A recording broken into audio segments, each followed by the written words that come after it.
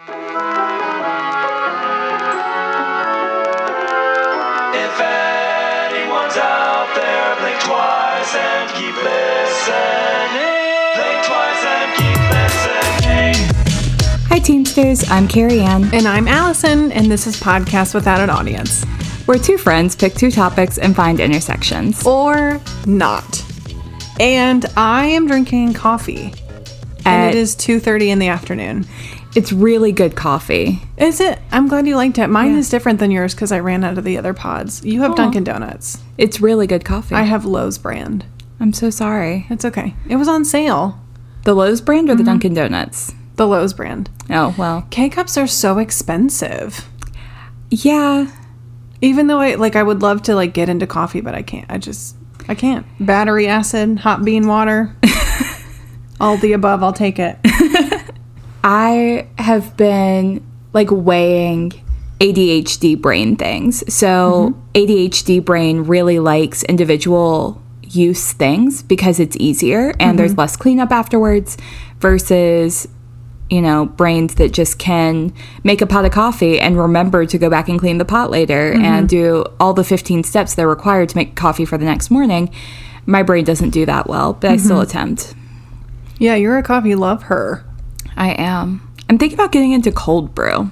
Ooh. That sounds like a fun summer project, right? It is. Yeah, Maybe that sounds nice. I Cold was brew thinking and about kombucha. I love kombucha. Yeah. I spend $3 every other day on kombucha. I it's made kombucha for a while. You did? When I was living in West Virginia, in Shepherdstown. What's the little thing called? The SCOBY? Ugh. Yeah. Barf. It was really satisfying to touch. Oh no. It's super I bet satisfying. It would be. Oh my gosh. You're not supposed to touch it very much, but yeah, they're like, do not touch, do not pass go, do not collect $200. What kind of flavors did you make? I never knew this about you. really, I thought for sure I brought some home for you at one point. Guess not. I'm Keeping a horrible it all best for friend. yourself. Typical. I just did black tea with honey and sugar. Oh, okay. Yeah, super simple, but my supervisor at the time had been making kombucha for 20 years. Oh, wow. She was a through and through hippie, and she gave me one of her little SCOBY babies. Scob.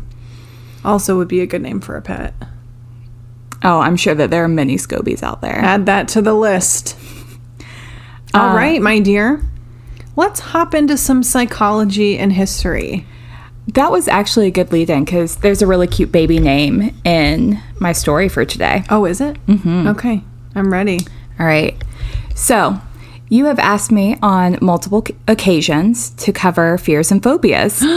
Are we doing fears and phobias today? Just a little bit. It's too much to do in one episode, so this is about to be my series. If you get conspiracy theories as a series, I get fears and phobias as a series. I'm super, super excited. My body is ready. I figured I'd make your day on a Sunday. Yeah. Oh, thank God. I'm so exhausted, so that made my brain wake up a little bit. Good. All that extra serotonin or dopamine or whatever just hit. It's not going to be a continual series, so stay tuned for part 2 coming at you in 2 to 12 months. Foreseeable future. So there are a lot of ways that fear has been studied, from behaviorism, genetic predisposition, and other cognitive and social learning models. There's also been some psychoanalytic work done on fears. The origin of fears and phobias are similar. So today we're going to talk about classical or Pavlovian conditioning. Pavlov. I'm going to mix 2 studies together. One is the little Albert experience of 1920, and the other is Pavlov. So, but isn't Albert just the cutest name? That is super adorable. It's not his real name, which I think makes it a little bit better. I kind of love that they nicknamed a kid Albert. Yeah, I'm envisioning him as a tiny teddy bear. That's about what he looked like. He was Like a a tense cute situation. wee child. Oh, I know. This is with the bunny And the rats. and the rats. And the rats. The bunnies and the rats. Okay. So, first, we use fear and phobia, or at least I do, pretty interchangeably in my day-to-day life. So I want to make a really quick distinction between what is a fear and what is a phobia. Yes. Do you have any guesses? Fear. One of them has base in like your experiences Like fear is probably, well, I don't know. No, Okay. I don't know. I really only asked you a question so I could take a sip of my coffee. Oh, I see. Also, you're not wrong. Fear is a natural emotion that protects people from harm and imminent danger. So fear is either based on something that's actually occurring around you or something that you perceive or your body perceives to put you in imminent harm. Danger. A phobia is an excessive fear or anxiety related to specific objects or situations that are out of proportion to the actual danger that they present. So, a fear of heights and flying? Natural. Humans were not designed to fly. A phobia of house spiders that makes you question whether you should burn your entire house down is a phobia. I don't like that particular example. That seems, The phobia or the fear example? the phobia seems pretty on the nose I mean, for some of us in this room. for maybe both of us in this room?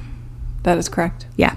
Yes. I saw a huge spider recently. Really? And by huge, it was like the size of the tip of my pinky. Do you remember the house that I lived in off of Elm Uh-huh.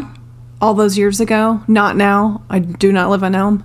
But there was that patio off the side of the house. There was a wolf spider the size of my hand. No. The porch was never used. Literally, we saw that on like the day, move-in day, and like never, Nope. nope. Hard pass. Yeah, no, wolf spiders are terrifying and they're huge. They're huge. And they will leap onto your face. Why does anything need to be that big? I don't know. Anyways, As Dolly sprawls out on the bed. Dolly is ready. Her body is ready. Chunk. Okay, so phobias cause significant dysfunction or discomfort due to avoidance behavior. So phobias are things that you go out of your way to avoid, like my fear of fish or phobia of fish. Like I go out of my way to avoid being around fish whenever possible. So, question. Let's talk about the ocean, because the ocean is really like, Terrifying? yeah, you can't see the bottom. You don't know what the Right? fuck is in there. We also Right? haven't explored, 100% of it, or We haven't even explored like more than 10%, I don't think. so 90%. So that to me would be like a fear, like maybe not fish specifically. So you don't think that like a shark is going to come? Oh, I absolutely do. But I'm also afraid of minnows. Like I don't want to put my feet off the edge of a dock and have minnows come around my feet. So you're not envisioning you dying by animal consumption. You're don't- just what? Let's unpack that. I don't actually know where this fear comes from. I think there might be an epigenetic link. Like maybe I'm related to who was it? Jonah, who was swallowed by the whale. By the whale. Because I have a cousin that I didn't meet until almost adulthood who is also afraid of fish. I think my brother is too. Like there are several of us in this family who are all weirdly afraid of fish. Interesting. So, okay, because I was trying to get back to like, is fear of the ocean like a fear or a phobia? But Right. you're specifically fish, so that would be a phobia. Yes. There's also a phobia, I forget what it's called right now, that's a phobia of open water. And there, have you seen the picture of like laying or a surfboard and someone standing on the surfboard and there's a giant ass whale or Shadow. shark or shadow underneath it? Yeah. Or just a hole? Oh, a hole? Like in the ocean? No, where does it go? We don't know. I don't like It's that. terrifying. Okay, Ugh. so phobias. We're like on land and I'm still having anxiety. Find yourself a best friend who understands your phobias. Ugh. That's my advice to everyone. Okay, so to start us off, we have to go back to the 1920s. There's a 9-month-old who is referred to in this research project as Little Albert. Little Albie. Little Albie has the shittiest luck because he gets volunteered to participate in an experiment with 2 psychologists, Dr. John Watson and his graduate student, Miss Rosalie Rainier. Their literal goal was to condition a phobia in an emotionally stable child. That was the goal. Hashtag 1920. According to some textbooks, Albert's mother worked in the same building as Watson and didn't know that the tests were being conducted. When she found out, she took Albie and they moved away, letting no one know where they were going. Wow, they got the fuck out of there. They got the fuck out. Wait, they didn't know. Oh, What they were, so she knew that They never got parental consent, fucking burn it down. right? They didn't know that 1920s. she didn't know that they had the baby. So here's a piece that I couldn't find an exact answer to. Apparently, little Albert had lived in the hospital. So there are two theories about who Albert may have been. One of which was a young boy who was born about that time who had hydrosyphilis and ended up dying at the age of 6. So there's a theory that he'd been living in the hospital because he had this condition or whatever, and his mom was a nurse. So the Dr. Watson would come in and take little Albert while his mom was doing her work stuff and then return him, and she would never know. Wow. But yeah, they didn't have parental consent. We don't know who Albert is. We don't know why he was living in the hospital, but that's kind of the story. Oh, okay. All right. Yep, 1920s. Crazy time. So another theory is that his mom knew what was going on and felt coerced or unable to turn down the request for her baby to be used in Watson's experiment. Ugh. Your boss is like, can I borrow your baby? And Or what are your you going to job say? Might be in jeopardy. Yeah. All of which are equally possible, I would think. Yeah, and they don't have consent forms the way that we do in 2020. Like, or 2021 or whatever fucking year it is. It's hard to say. It's unclear at this time. Yeah. I can't talk to an individual even twice removed without a consent form from, for all the kids on people. my caseload. So Watson and Rainier conducted the experiment to answer these 3 questions. Number 1, can an infant be conditioned to fear an animal that appears simultaneously with a loud, fear-arousing sound? I'm going to say yes. You would be correct. Number 2, would such a fear transfer to other animals and even inanimate objects? Also yes. Okay. And number 3, how long will these fears persist? Your whole fucking life. You are traumatizing a literal baby. Yeah. So part of this should sound pretty similar to Pavlov and his dog. So in the 1890s, Ivan Pavlov discovered that any object or event that a dog learns to associate with food would trigger a response. Salivating was specifically what he was studying. So the dog produced saliva when presented with food. How is he measuring that, by the way? I'm not really... Great question. Spit is my phobia. Actually put a thing in the... No. I don't want to know. It was a rhetorical question. So he noticed this initially when someone would deliver the dog's food to them. He would hear the footsteps and he would recognize the footsteps and associate it with about to be fed. So Pavlov decided to start ringing a bell. Eventually the dog began to salivate when he just heard the bell ring. Makes sense. And the food was present or not. Because he'd been conditioned to. Yeah. This is actually the exact experiment that inspired the little Albert experiment. Dr. Watson wanted to know if this was something that could happen for humans too. So let's just take a minute to think about all the ways that they could test this in humans rather than scaring the shit out of a 9-month-old. Like, I'm thinking pizza. If you rang a bell every time I was about to get some pizza, you best bet I'd start drooling the moment I hear that bell. Yeah, so he wanted to convert, like, a food body response to, like, a traumatic fear. That's some... Right. We don't love it. To say the least. They presented little Albert with a white lab rat, which are super cool. Rats are fine. For me, at least. I know a lot of people have phobias around rats, but whatever. They're fine to me. Yeah, I don't mind rats. Albert was not afraid and actually touched the rat a few times. They then presented him with the rat again, and Dr. Watson made a noise behind little Albert that caused him to cry. What was the noise, you ask? Thank you for asking. They hit a steel bar with a hammer behind bar with his a hammer. head. Oh. Like a steel bar. I just see him with those big gong-looking things. Like, boom. Cymbals, yeah. Oh. Poor Albie. I know. Every time Albert went to touch the rat, Dr. Watson made this noise. Eventually, Albert developed a phobia of the rat, and that phobia began to extend to other things. My question is, like, what's the impact on his hearing? Yeah, Like, I you just thought can't- about that too. What? Because I doubt they gave him earplugs. This is the they didn't even ask his mom's consent. No, he didn't get earplugs. Also, it's only one kid, and only because the rest of his life I think is pretty horrible. But Yeah. you know, I wonder, like, what was the plan? Like, or are we gonna like get other people's babies and have like a little baby army And everyone's afraid of rats? yeah, just ruin a whole generation? I mean, they've ruined a whole generation of us with spiders. I don't feel like people before our generation had the same phobia of spiders that our generation does, but I don't know where that phobia comes from. That's also like people not liking the word moist. That's like a thing that like everybody's all of a sudden not Yeah, into. but it doesn't bother me. Weird. Brains are weird. Humans are weird. So this experiment was done a number of times, and they could just present Albie with the rat, and he would start crying. After a 5-day hiatus from experimenting, they brought him back to test and see if the fear had stuck. It had. Uh-huh. And his fear had expanded to include other things: the family dog, a fur coat, a white bunny, and a Santa Claus beard made out of cotton balls.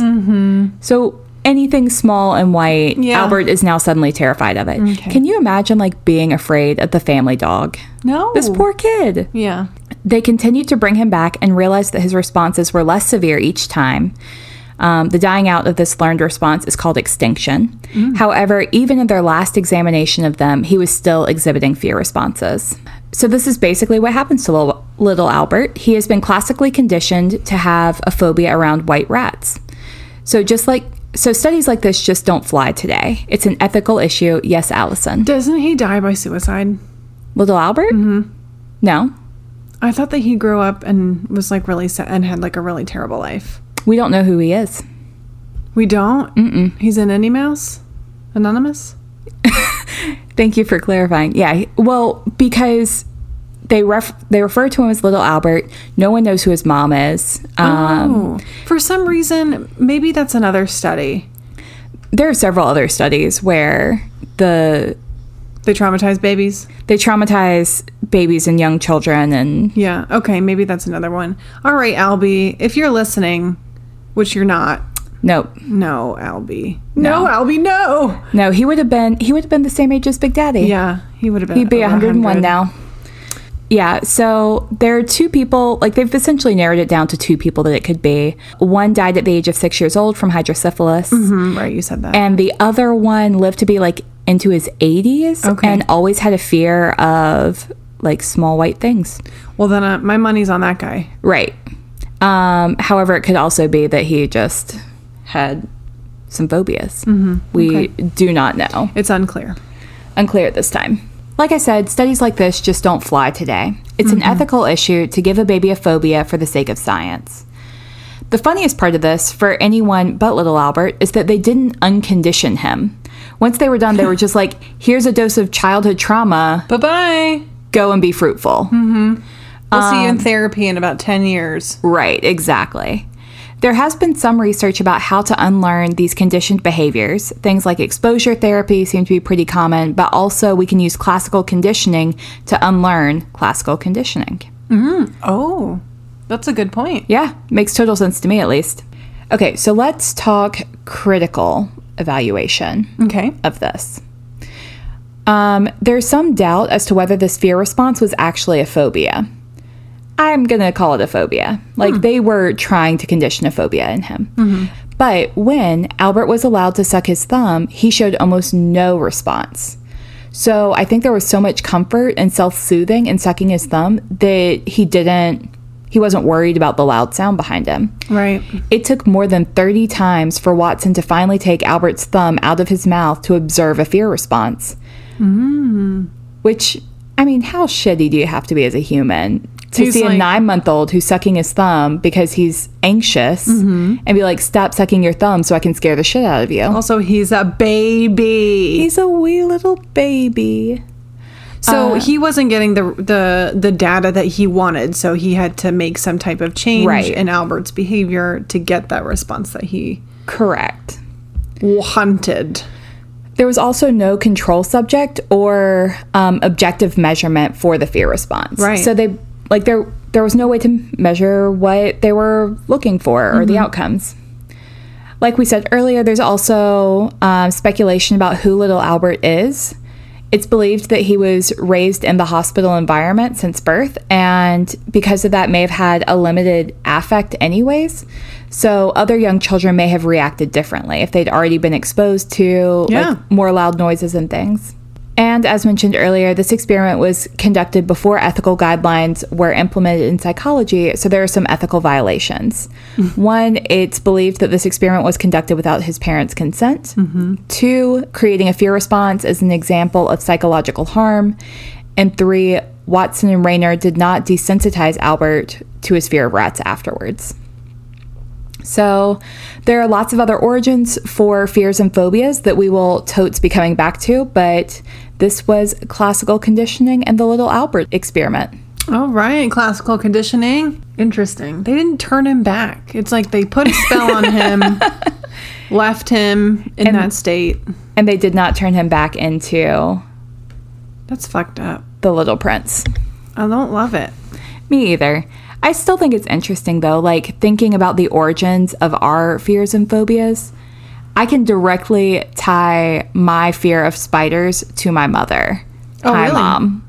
To this day, there is nothing in the world that makes my mom laugh harder than telling me that there's a spider somewhere on my being. Oh, on your being. Like, as a kid, I remember going into their bathroom and looking in the bathtub, and there was a spider there. So I called my mom, and I was like, hey, can you remove the spider? And when I turned back to look at the bathtub, the spider was gone. And my mom said, don't move. It's on your back.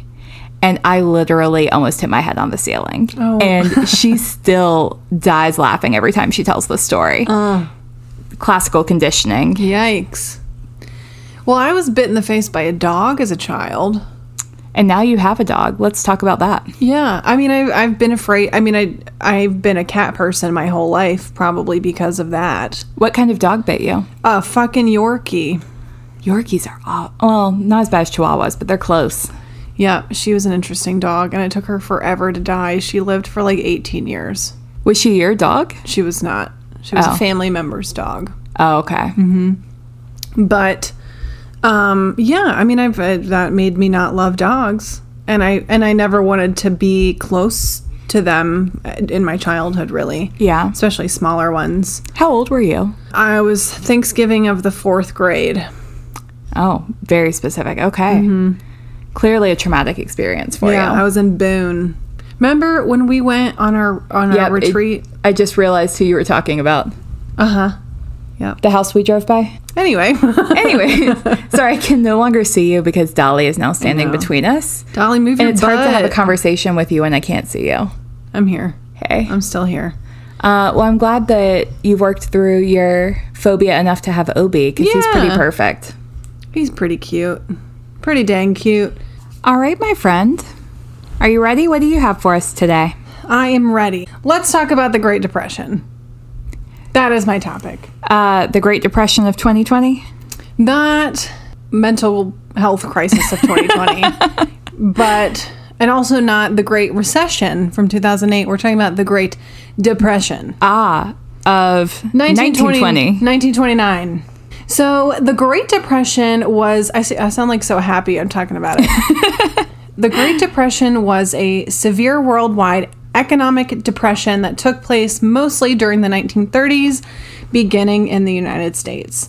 So something that we'll talk about is that, like, how it affected other countries, which I had never really considered, before starting my research. Well, I think that that's just another way that our American public education system has failed us, because how often growing up did you hear about the ways that our economy impacted any other economy? That's a great point. Shout out to public school. So Sponsored by public schools. Sponsored by public school. The timing of the Great Depression varied across the world. In most countries, it started in 1929 and lasted until the late 1930s. It was the longest, deepest, and most widespread depression of the 20th century. The Great Depression is commonly used as an example of how basically fragile our system is, The whole world? The whole economy? which I thought was very true. And how interconnected. And I'm sure that you'll get into that a little bit more, but like it didn't just impact one area of life. It wasn't just Right. Shout out to Like- capitalism. Fuck capitalism. The Great Depression started in the United States after a major fall in stock prices that began around September 4th, 1929, and became worldwide news when the stock market crashed on October 29th, 1929, which is also known as Black Tuesday. Between 1929 and 1932, worldwide gross domestic product, or GDP, fell by an estimated 15%. By comparison, worldwide GDP fell by less than 1% from 2008 to 2009 during the Great Recession. Wait, can you run that past me one more time? So The percentage differences? You don't have to say the whole thing. 15% as opposed to 1%. Wow, and just think how bad the Yeah, 1% fall exactly. was. I can't even begin to fathom the 15% fall. Yeah. Some economies started to recover by the mid-1930s. However, in many countries, the negative impacts of the Great Depression lasted until the beginning of World War II. So that would be the end of the 1930s, Early early 1940s, depending on what part of the world you were in. Correct. The Great Depression had devastating effects in both rich and poor communities. Personal income, tax revenue, profits, and prices all dropped, while international trade fell by more than 50%. More than 50%. 50%. Oh, shit. Unemployment in the U.S. rose to 23%, That's which is like- almost 1 in 4. I was trying to do the math quickly, but wow. And in some countries, it did rise to as high as 33%. Wow. I wonder, like, the unemployment rate, what that looked like in terms of race and gender. I know that women weren't working as much, right? Yeah, we'll talk about that a little bit. Women were starting to, or basically had no choice but to enter the workforce in some situations. Yeah. Doing whatever they could. Yeah, and I think it hit different industries differently. But regardless, we'll talk about kind of the business aspect here in just a second. Right. Construction was virtually halted in many countries, so no new businesses were really being built or, you know, Well, they couldn't birthed. afford. Not only could they not afford to build the buildings, but who was going to buy them? Right. Like, Oh, that's a good the point. entire world was broke. and farming communities and rural areas suffered as crop prices fell by almost 60%. So all of this is a damn mess, and we're going to talk about 4 reasons that kind of led to the Depression and also why it continued for so long. And then we're going to bring it back up and talk a little bit more about what it looked like to live during the Depression, what was kind of going on, and then I'm going to share some recipes at the end. I love a good recipe. Yes. You will not love these, I will tell you that. So the first contributing factor to the Great Depression was easy money. So we know that we hear about the Roaring 20s, right? There was so much.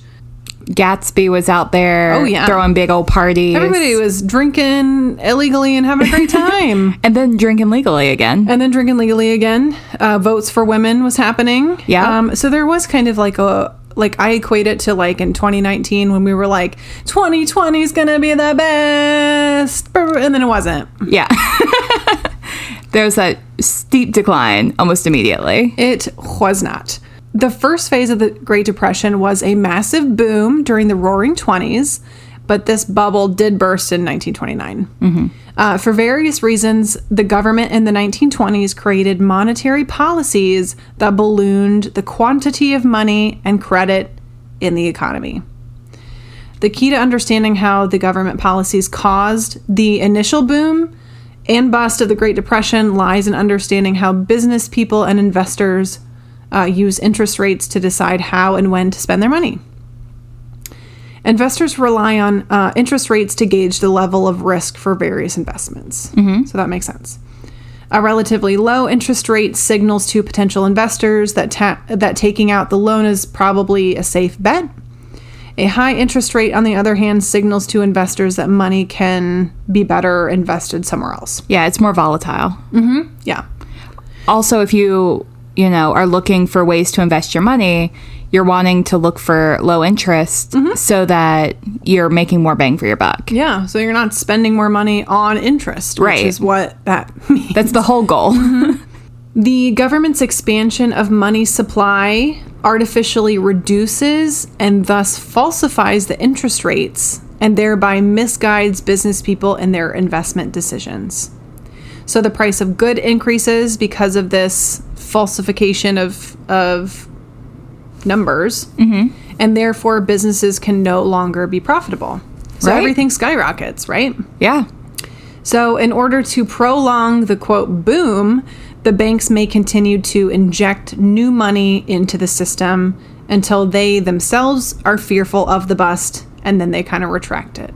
Yeah. So we first have the stock market crash, and then the banks kind of start to collapse because they're loaning more money than they have. Well, and this is pre-bust. Oh, okay. This is leading up to This is it. what led up to it, right? Gotcha. So people are getting loans all the time. They're keeping everything relatively low so that people are participating, but then that's not sustainable forever, right? Right. So it's like the bubble, the balloon is like getting bigger and bigger, and then it's going to pop. Well, and then the banks have been giving out so much money that when people go to the bank and ask for the money that's in their account, they just don't have it. People don't understand that banks don't have the amount of money that They don't physically have all of our money in there. It's all a number. I mean, like your paycheck is direct, quote unquote, direct deposited into your account. That's literally like a fake number. Yeah, they're putting a number into your account that reflects on your cell phone when you Right. check. Yep. So the boom was built on the quicksand of inflation. Then What a metaphor. I know. Then comes to a sudden end. Ooh. Very ominous. So the interest rates then adjust to reflect the actual market. Uh-oh. Yikes. And then at this point, it's not affordable to anybody. And this makes sense to me because businesses are now like investing within their own companies. Right. So they think that all these people are coming, like, let's say if you have a hot dog stand, all these people are coming to buy your hot dogs. But in reality, that's not that's not their money that they're spending. And so once that money is gone, they're not buying your hot dogs anymore. Right. But you just invested in 10 more trucks because your projections based on people buying them is that you're projected to be selling 10 more times more hot dogs. Well, But you're not. and I think it also sounds a little bit like the promises that we were made in going to college, which was you go to college, you spend all this money, but it's going to be worth it because when you come out, you're going to make money. And actually, that's not been most of our experiences. No, but it was student kind of debt. based on this process of this is what our parents experienced, and therefore that's what they told us to do. Mm-hmm. And here we are, broke AF. Which is really interesting because our parents' generation, the baby boomer generation, Yeah. were the ones who no longer were receiving pensions. Mm-hmm. Like, for the most part, like, reality should have been setting in really, like, that things always change. So it is interesting that they very much did preach the same kind of Right. future Yeah. projection, but shit happens. Thank you, Forrest Gump. Thank you. Number 2 would be that President Hoover kind of created a lot of policies that were like, not great. Oh. So, Okay. as one does. yeah. So, President Hoover signed the Smoot-Hawley Tariff Act. Smoot. Smoot. Oh, that's the sheriff's name from Fried Green Tomatoes, isn't it? Which also takes place in the 1920s and 30s, I think. Oh, the guy that's looking for Ruth's husband. what's his name? We have seen this movie so many Oh times. my God, what's his name? I can the truck? the truck being Yep. lifted from the I can quote every line from this movie. Why can't I think of his name? God. Hang on, we got to Google this. Frank Bennett. Frank Bennett. As Thank soon you. as it popped up on my screen, I said Frank. Frank Bennett. Yep, Frank Bennett. Secrets in the sauce. Okay, so President Hoover signed the Smoot-Hawley Tariff Act in June of 1930. Some consider this act to be, quote, the most protectionist legislation in U.S. history. So Smoot-Hawley aimed to prop up prices in the American economy by keeping foreign products out. This sounds very similar to Detective Smoot coming into the fried green tomatoes to the Whistle Stop Cafe. Keeping other people out, trying to find Frank. Trying to find Frank. If you could make only fried green tomatoes correlations, that would be great. Challenge That's your job. accepted. That's your homework. So this act raised American tariffs to record high levels, which practically closed the U.S. borders to foreign goods. Sounds similar to things we have experienced in recent years and presidencies. Right. So the idea was, we're going to buy local, we're going to support each other. However, in reality, that's not how things work. Each country has its industries and it's things that it's known for. And like, even though you're in a depression, it doesn't mean that you don't want to buy vodka. Right. Because you really extra want to buy vodka during the depression. So, just like little things like that. Like you're not... Well, and the global economy has been around for so much longer than this. Sure. But was certainly much more sophisticated by the 1920s. And of course, us closing our borders to international goods is going to impact us and the rest of the world. Like, why wouldn't it? We'll take coffee, for example. Like, we don't fucking grow coffee. And like, that's and what people keeps need their us- fucking coffee. Yeah. America runs on Dunkin'. I certainly do. Coffee and vodka are the two biggest reasons I could see to keep the borders open. Amen. All right. So once the U.S. set up these regulations, other countries essentially follow suit because it's a butterfly effect. So because we weren't exporting goods relatively, the same levels, unemployment in other countries are being affected. So Right. people's livelihoods across the world are being affected by decisions that we are making here. And so the depression spreads throughout the rest of the world, Wow. like a pandemic or a plague. Or we could take that out. No, I think that that's super fitting. I'm just thinking that it's been about 100 years, right? Like 90 years since the Great Depression. And just thinking about how we continue to impact the rest of the world with our tariffs and, economic packages and whatnot, just how that's changed and developed and become even more intricate in the past 100 years. Yeah.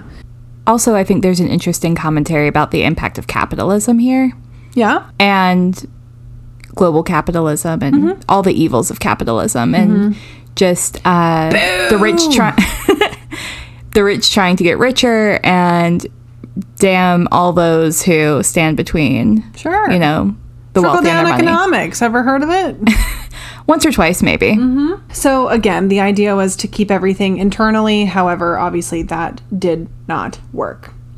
American exports fell from 5.5 billion in 1929 to 1.7 billion in 1932. Wow. Think of all the money lost through not exporting our goods. Exactly. Also, during this particular time, they started subsidizing the food industry, so crop specific. So we're talking about farmers.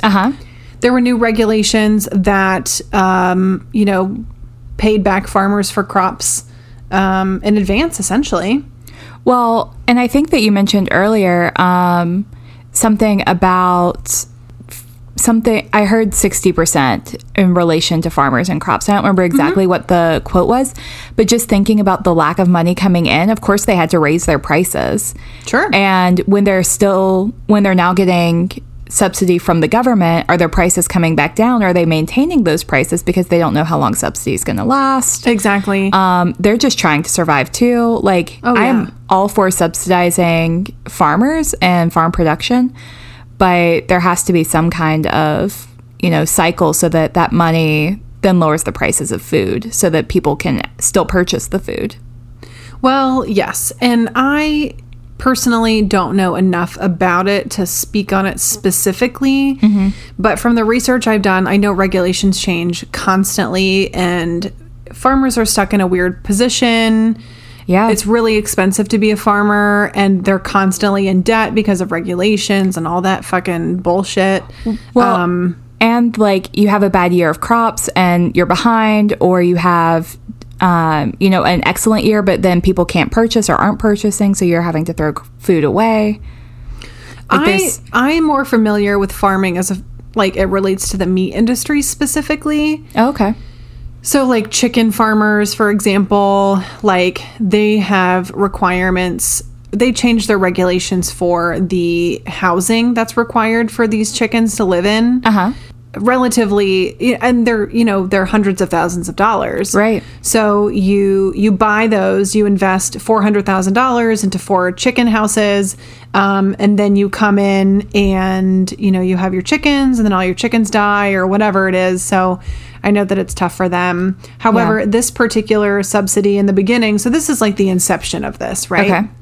So this is incentivizing farmers to grow less crops. So they're growing within the range that they can then be subsidized. So if you grow more, there's no guarantee that if you're outside that percentage, you'll be reimbursed for that. Right. You don't know if people are going to buy it. It's not worth it for you to grow. So that then increases the price of crops and food in general. That makes sense. So it's just a fucking cycle. Yeah. So number 3 is going to be the New Deal. Hashtag New Deal. So soon after Hoover assumed the presidency in 1929, we know we had the incident. And then there was the election. The Great Depression. Oh, that is. I mean, the stock market crash. Okay, I'm back with you. I was making sure there wasn't an incident with Hoover that I wasn't aware of. I mean, I'm sure there was, if you know what I mean. Probably. You heard it here first, folks. So Hoover... The New Deal was Roosevelt. So Roosevelt is elected in 1932. And he inherits a mess. Well, Hoover was a Republican. And so... And FDR was a Democrat. Okay, so we got a Democrat, good old Democrat coming in with the New Deal. Gonna fix things. Hoover was a Republican. And to be fair, he did inherit... He was just elected, and then they were like...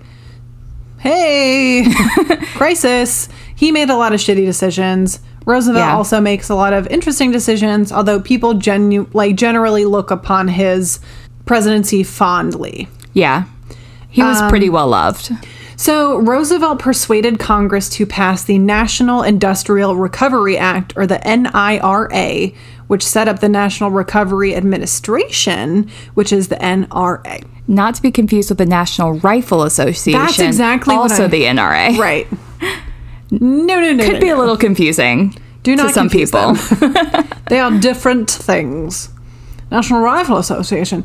The purpose of the NRA was to get businesses, or business in general, to regulate itself. The president created the reemployment agreement, calling for regulations associated with the number of hours an employee could work per week.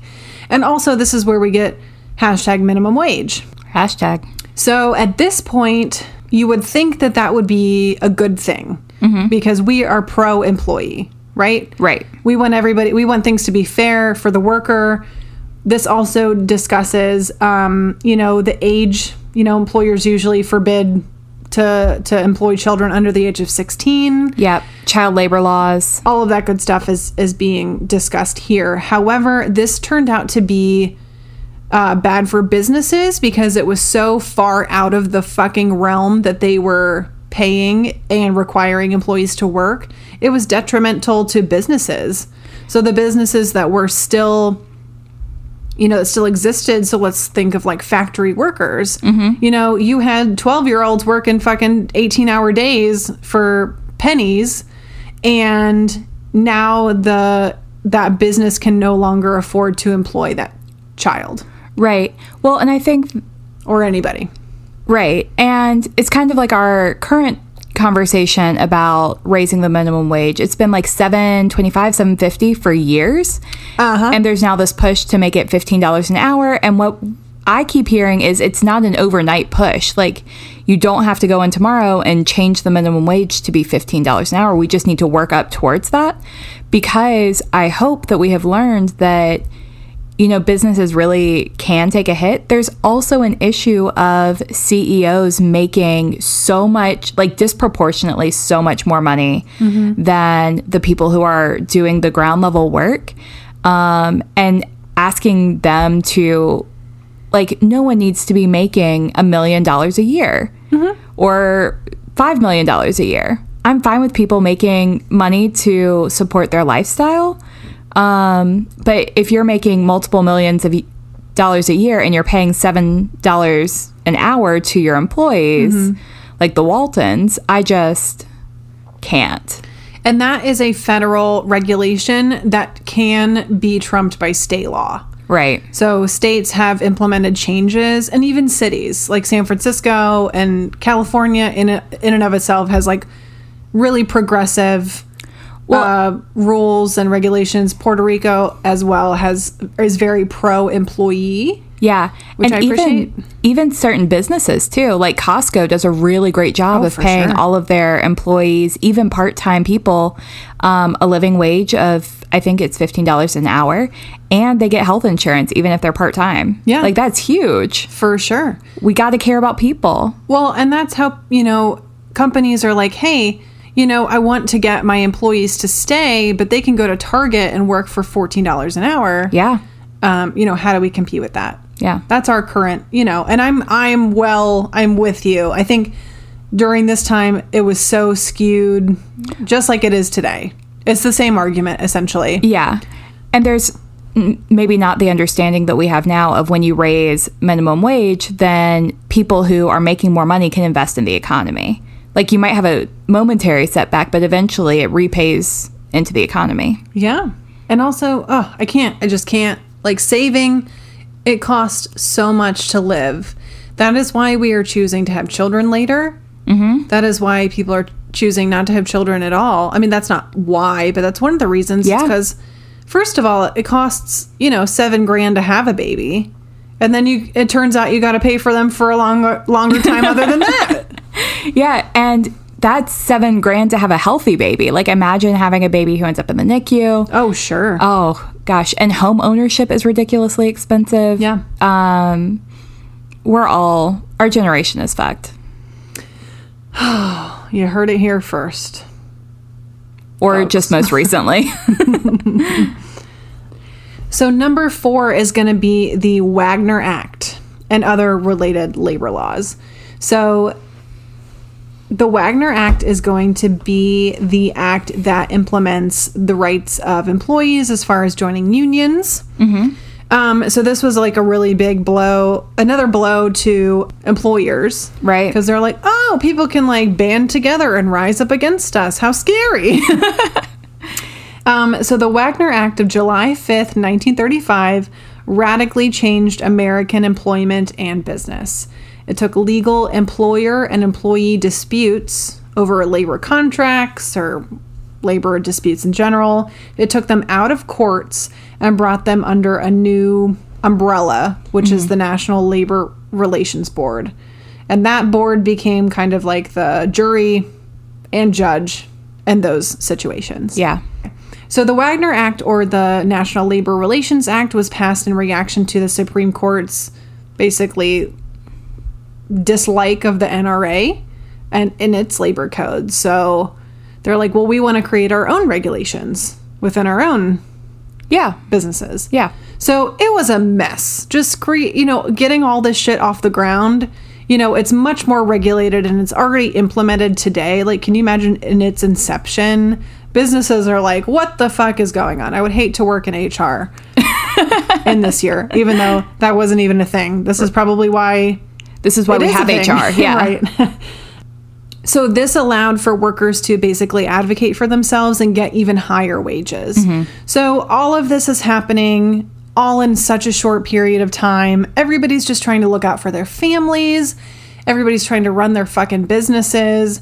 So there's just a big clash and a mistrust from citizens of authority, of banks, of their businesses that they're working for, the government, all of the above. So those are the 4 things that kind of contributed to it. So very obviously financially motivated. But what I want to transition into now is like, what were people doing? Like, how was it to live during this time for, your average family? I mean, I imagine most people are kind of hunkered down and like just surviving as cheaply and efficiently as possible. And that, you really kind of hit the nail on the head there. But people did kind of allow themselves certain liberties.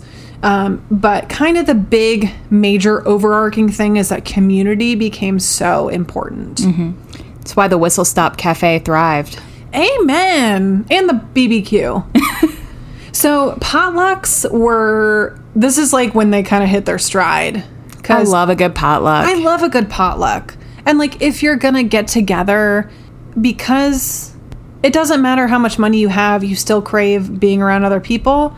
That never stops regardless. Community is always, always going to be there. Amen. Amen. I was just about to say that. Aw. So potlucks, everybody, BYOP.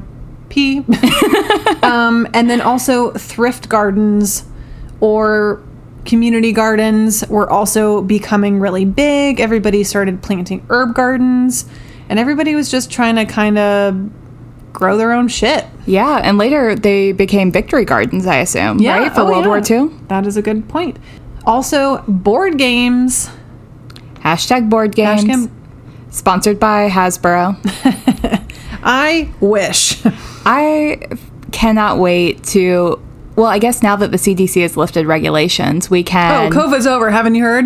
COVID's over. Let's go have a board game night with some friends. When was the last time we had a board? It's been I would like 2 years. Not in public. No. Our vaccinated friends, sure. Yeah, like in someone's front yard, maybe. Oh, I would love that. That would be really nice. I'll organize it. Please do. I'll get back to you. Okay, let me know. Send me an invite. Send us all an invite. You're all invited. We'll live stream it. Also, miniature golf courses were thriving, Precious. which is adorable. How wholesome. I know. Isn't that cute? I bet miniature golf, because golf, you kind of have to own your own stuff. Golf is so fucking expensive. And it takes so long. Like, miniature golf is accessible for kids, and you don't have to own anything prior. Like, you can literally just show up, pay a penny or whatever it cost at the time, and just go have fun. Well, and I know nothing about the history of golf, so I don't know how old it is. Add that to the list. Yeah. Ooh. Our audience loves golf. We're really catering to a very specific. Those who like the Great Depression, golf, and the history of dentistry. So mini golf became a Depression era craze, and more than 30,000 miniature golf courses sprang up across the country. And half of them were in Myrtle Beach. Amen. Oh my God. They have and they're still there. They have the most, ridiculous. They're falling apart. I know. And there's something about them that's just so nostalgic. I think I've only ever even been to one, but it feels nostalgic to just look at them. I mean, they're lining the strip regardless of how successful they are. They're probably from the 60s. They may not be quite as old as the 30s. You don't invest, I would say 80s maybe. Okay. They're certainly horn and tattered. You don't reinvest in a Stegosaurus very often. I don't know about you, but I just bought a new one for my front yard. Oh, did you? Oh, you did. Complete but the prices for the mini golf during the Depression was 25 cents to 50 cents per round. So what I'm kind of thinking is, depending on where you're located, in a city, probably not so much. In the country, everybody's got land, so why the fuck not turn your yard into a mini golf? Sure, charge people to come and play mini golf. Also, in the Midwest at this time, there's a huge dust. Oh yeah, the Dust Bowl. The Dust Bowl. I mean, I don't know what was going on. That's not part of my research, but that was happening. So I don't think that that's necessarily the communities that were having the... It's hard to play mini golf in a dusty fucking sand dune. I'm going to go ahead and say that this was... you're giving us the history of Myrtle Beach and fried green in Alabama and Georgia. Mm-hmm. So this also, women were entering into the workforce like we had mentioned before, but it's also really important, sadly, to say that families were experiencing a lot of loss, and family units as a whole were breaking up relatively regularly. Well, there's so much trauma happening collectively at this point. Like, and everyone processes trauma differently. So it makes sense that people are really struggling, probably with mental health issues, financial instability. Well, and I'm sure it's easier to, like, if you're gonna leave your family, let's just preface this. If you're gonna leave your family and, like, you're on the fence about, like, divorce, separation, you know, a situation where you're financially struggling, or any area of trauma, that can definitely speed up that process. Oh, absolutely. You can rationalize that in your mind. Yeah. Yeah. Maybe a little bit easier. But also, regarding the family, families on government support were less stigmatized during this time.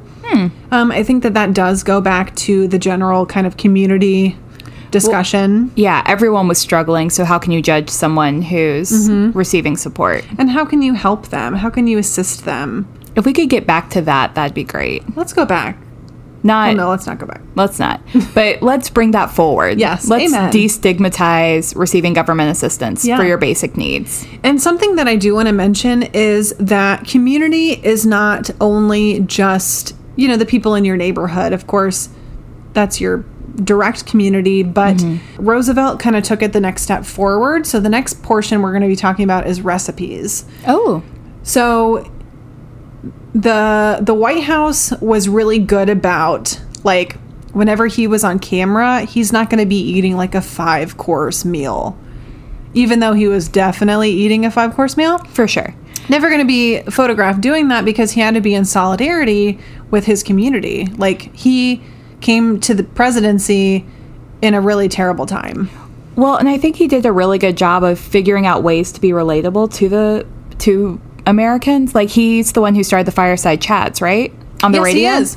So he really tried to make himself accessible, so that people felt supported and saw him as a positive leader and someone Yeah. that they could trust. Well, and let's talk about that for a second, because radio was also really huge as a how form of entertainment. Yeah, it's how little Orphan Annie found her parents. Exactly. This is all happening in Orphan Annie times. Radio was a way for you to find your information. It was also, you know, people who had been able to afford to go to the movies before might not have necessarily been able to afford them now. Right. So that was like the big thing, right? That was huge. Like, cinema, that's a whole episode Yeah. in and of itself. And movies were still relatively new. Like, they were Yeah. also a lot of stage shows and performances and things that they were no longer able to afford. But yeah, so radio was definitely huge. But also within the home, we do have some of these really notable recipes for you to cook at home. But also, if you want a really awesome meal, head to our Patreon. For our pasta recipe. Become a patron at any level, and you will receive our fucking fantastic pasta recipe. Excellent plug. Thank you for that. Absolutely. But let's talk about things that are not as good. So the first one is going to be, quote, poor man's meal, which Oh. is just That's what I'm awesome. having for dinner tonight, probably, actually. Is it Taco Bell? That was lunch. That was lunch. So during the Great Depression, potatoes and hot dogs were very inexpensive. So many meals included either both or either of those things. So the poor man's meal is considered to be where you peel and cube a potato, fry that shit in a pan with oil and some chopped onion until it's brown and softened, and then you add slices of hot dogs to cook over a medium to cook a few minutes, and then you serve it. Sounds like, Bangers and mash. yes, and hash browns and ham, which is still Yeah. a really common Yeah. breakfast in the South. And a lot of these too are stuff people eat today, and also like kind of like some of them are like cross culturally applicable. Like they're Yeah. just, Well, and I mean, our grandparents would have, and maybe in some cases great grandparents would have been of this generation. So this is probably food that when you went to visit your grandparents, Yeah. you were eating because it's what they grew up on. absolutely. So the next one is creamed chipped beef. And how do you chip a beef? I have no idea. You put it in a roux. Yeah, there is a roux, I think. So made with dried and salted beef, creamed chipped, it's hard to say, creamed chipped beef was an easy and cheap dish that originated in eastern Pennsylvania by the Dutch country. Oh, So probably Lancashire, I would think. that'd be my guess. To make it yourself, you melt 2 tablespoons of butter in a pot over a medium heat and add 2 tablespoons of flour to make a roux. Shout out to I roux. was right. Roux from the Hunger Games. That's exactly what I was thinking. So you slowly whisk it with a cup and a half of milk until it thickens into a broth, or I guess. And then you add dried beef Yeah. and you serve it over toast. Yep. That sounds British to me. It sounds southern to me, but I think it's like I have very old grandparents, and this is exactly what we grew up eating. Yeah. So Hoover stew is the next one. Hoover Dam. So we have we talked about this? So they called the people who are experiencing homelessness during that time. The camps that they were living in, the community areas that they were living in, they called Hoovervilles Oh, that's right. I'd forgotten that. from the first president during the Great Wow. Depression. Yeah. I don't know that I'd ever put that together. Yeah. So that's really fascinating. So Hoovervilles, or shanty towns that sprang up during the Depression, weren't the only things named after the 31st president, who had the misfortune of being elected just before the crash. So also And then he making piss poor choices. Yeah. This is from a mentalfloss.com article, is where I'm sourcing this from. So Hoover stew was given to the name of this particular soup. So one recipe called for cooking a 16-ounce bottle of noodles. And by bottle, I mean box. So let's say, what's a bottle of noodles? Like macaroni or spaghetti, but I'm going with macaroni. While this was on the stove, slice some hot dogs into little Slices. rounds. Uh-huh. Drain the pasta, and when it's almost done, return it to the pot. Drop in the hot dogs. Okay. Then you add 2 cans of stewed tomatoes and 1 corn of peas or cash. One can of corn or peas. Oh no. Oh, good. That sounds so, like, did you... I said 1 corn of porn. Yes, you did. I was waiting for your brain to compute. But it sounds like in college when we were all broke and eating like ramen with hot dogs in it. Did you ever go through that phase of college? I ate ramen. I've always had ramen. Ramen is so damn good. It's so good, but we used to put hot dogs in it and or have mac and cheese with hot dogs in it. Usually vegan hot dogs, but... So to me, this is like coming through our current times too, because all of these foods are still really like popular. the most and- affordable. Yeah. Like And super macaroni, unhealthy. hot dogs, all that shit. Like people are still serving this stuff today. Yeah.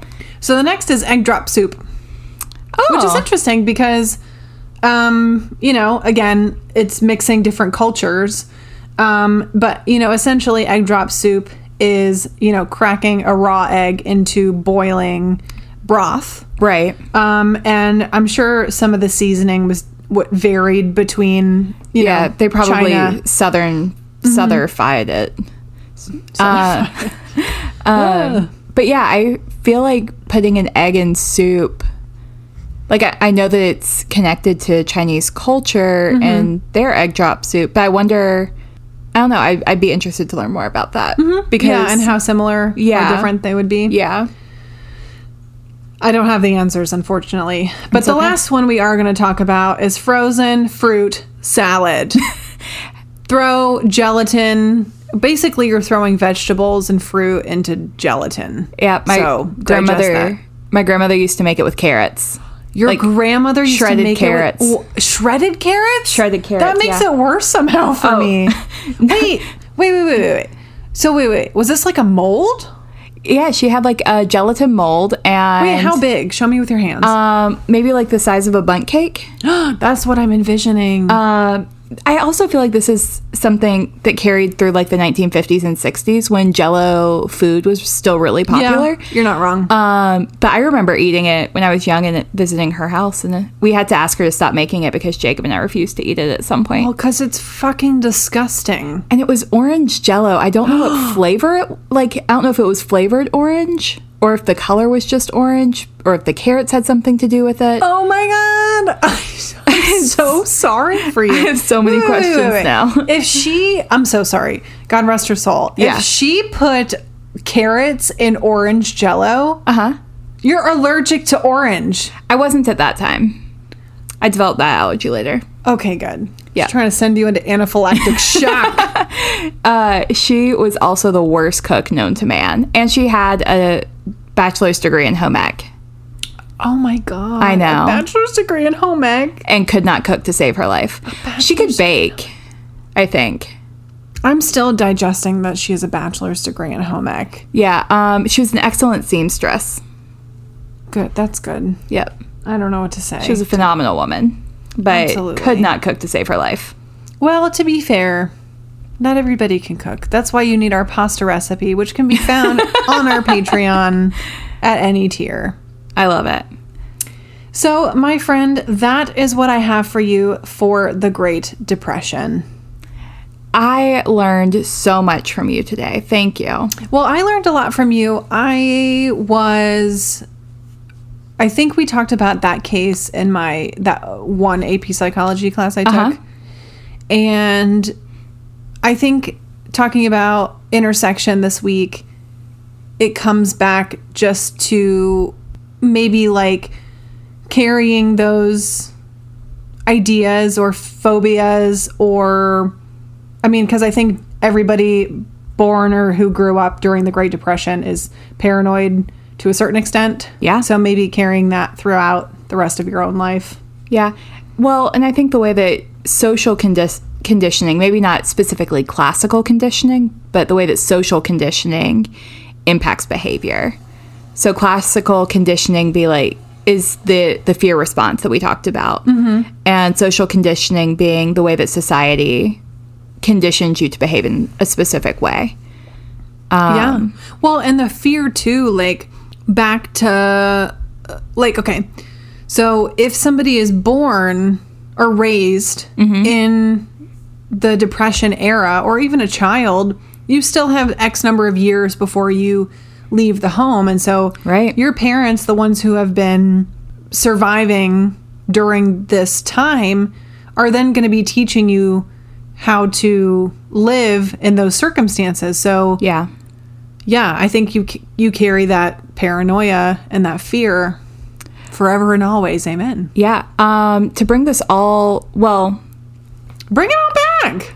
Before I bring it all back, I do want to tie this also to epigenetics, because I think that there's an interesting correlation between the Great Depression, the experiences in the 1920s and 30s, to our episode where we talked about epigenetics and trauma and how that shapes generations. Yeah. So that would be a really interesting research topic for anyone who feels so inclined. I don't know that we are going to dig too much deeper into that right now. But when we think about intersections, we're not just looking at, within this episode, but within things that we've covered in the past. Mm-hmm. So, but to bring this all together through fried green tomatoes. Y'all. Oh, through fried green tomatoes? Through fried green tomatoes. So timeline for you right there. Also, fears and phobias. Her brother was hit by a train, and then her pseudo son was also hit by a train. I bet she had the worst phobia of trains. Oh, we're talking about Idgy. Yeah. And Ruth, for sure. Okay, so you would have had to have seen those movies to get that reference, and this is all spoiler alerts. Oh, I mean, okay, so get it together. If you haven't watched the movie, what are you doing with your life? Listen to the end of this, but then go watch it. So Idgy's older brother, who's like her very best friend, is hit by a train. His name is Buddy. He's bona fide. Okay. But we hear the train whistle. Yeah. And then we hear screaming, and then we find out that Buddy Sr. and Buddy Jr. have both been hit by a train. So I wonder, like, at what point are you conditioned to hear a train whistle and all of a sudden just assume that someone has been hit by a train? Or bring back all that trauma. Yeah. All right, so you linked it to fried green tomatoes. Yeah, that was my challenge. Absolutely. So, Amen. accepted. Yeah. Great job. Great job. I am very pleased with our 2 segments today. Me too. This was fun. It was really fun. And thank you guys so much for listening. I know I brought up the Patreon. Definitely check it out. You can pick our topics for us if you would like. Super fun. You can get super creative with it. You can choose either a history, psychology, or our once a month cult adjacent episode topics. Oh, I didn't know that was up for grabs. Oh, it for Folks, sure is up for grabs. Get on that. Also, we're looking for excellent movie suggestions, specifically cult movies, to add to our list. So keep those coming. Yeah, and definitely if you haven't left us a review on Apple Podcasts, that really helps us out a lot. We have really enjoyed hearing what you guys have had to say. Definitely warms our hearts for sure. 5 sure. So thank you guys so much for listening. If you support us, blink twice. And if you're out there, keep listening. Thank you for listening to Podcast Without an Audience. Find us on social media at Pod Without an Odd. You can find us on Instagram or Facebook. Or find us on the web at podcastwithoutanaudience.com. Shoot us an email at podwithoutanod@gmail.com. Our cover art is created by an actual angel, Ashley Acevedo. Our music is by Zach Smith and Ted Oliver. Editing by Jacob Beeson. We hope you enjoyed today's episode and all of our nerdy content. Please consider leaving us a 5-star review on Apple Podcasts or wherever you listen to us today. Oh, and check out our Patreon for exclusive content and our pasta recipe. Again, thanks, and keep listening.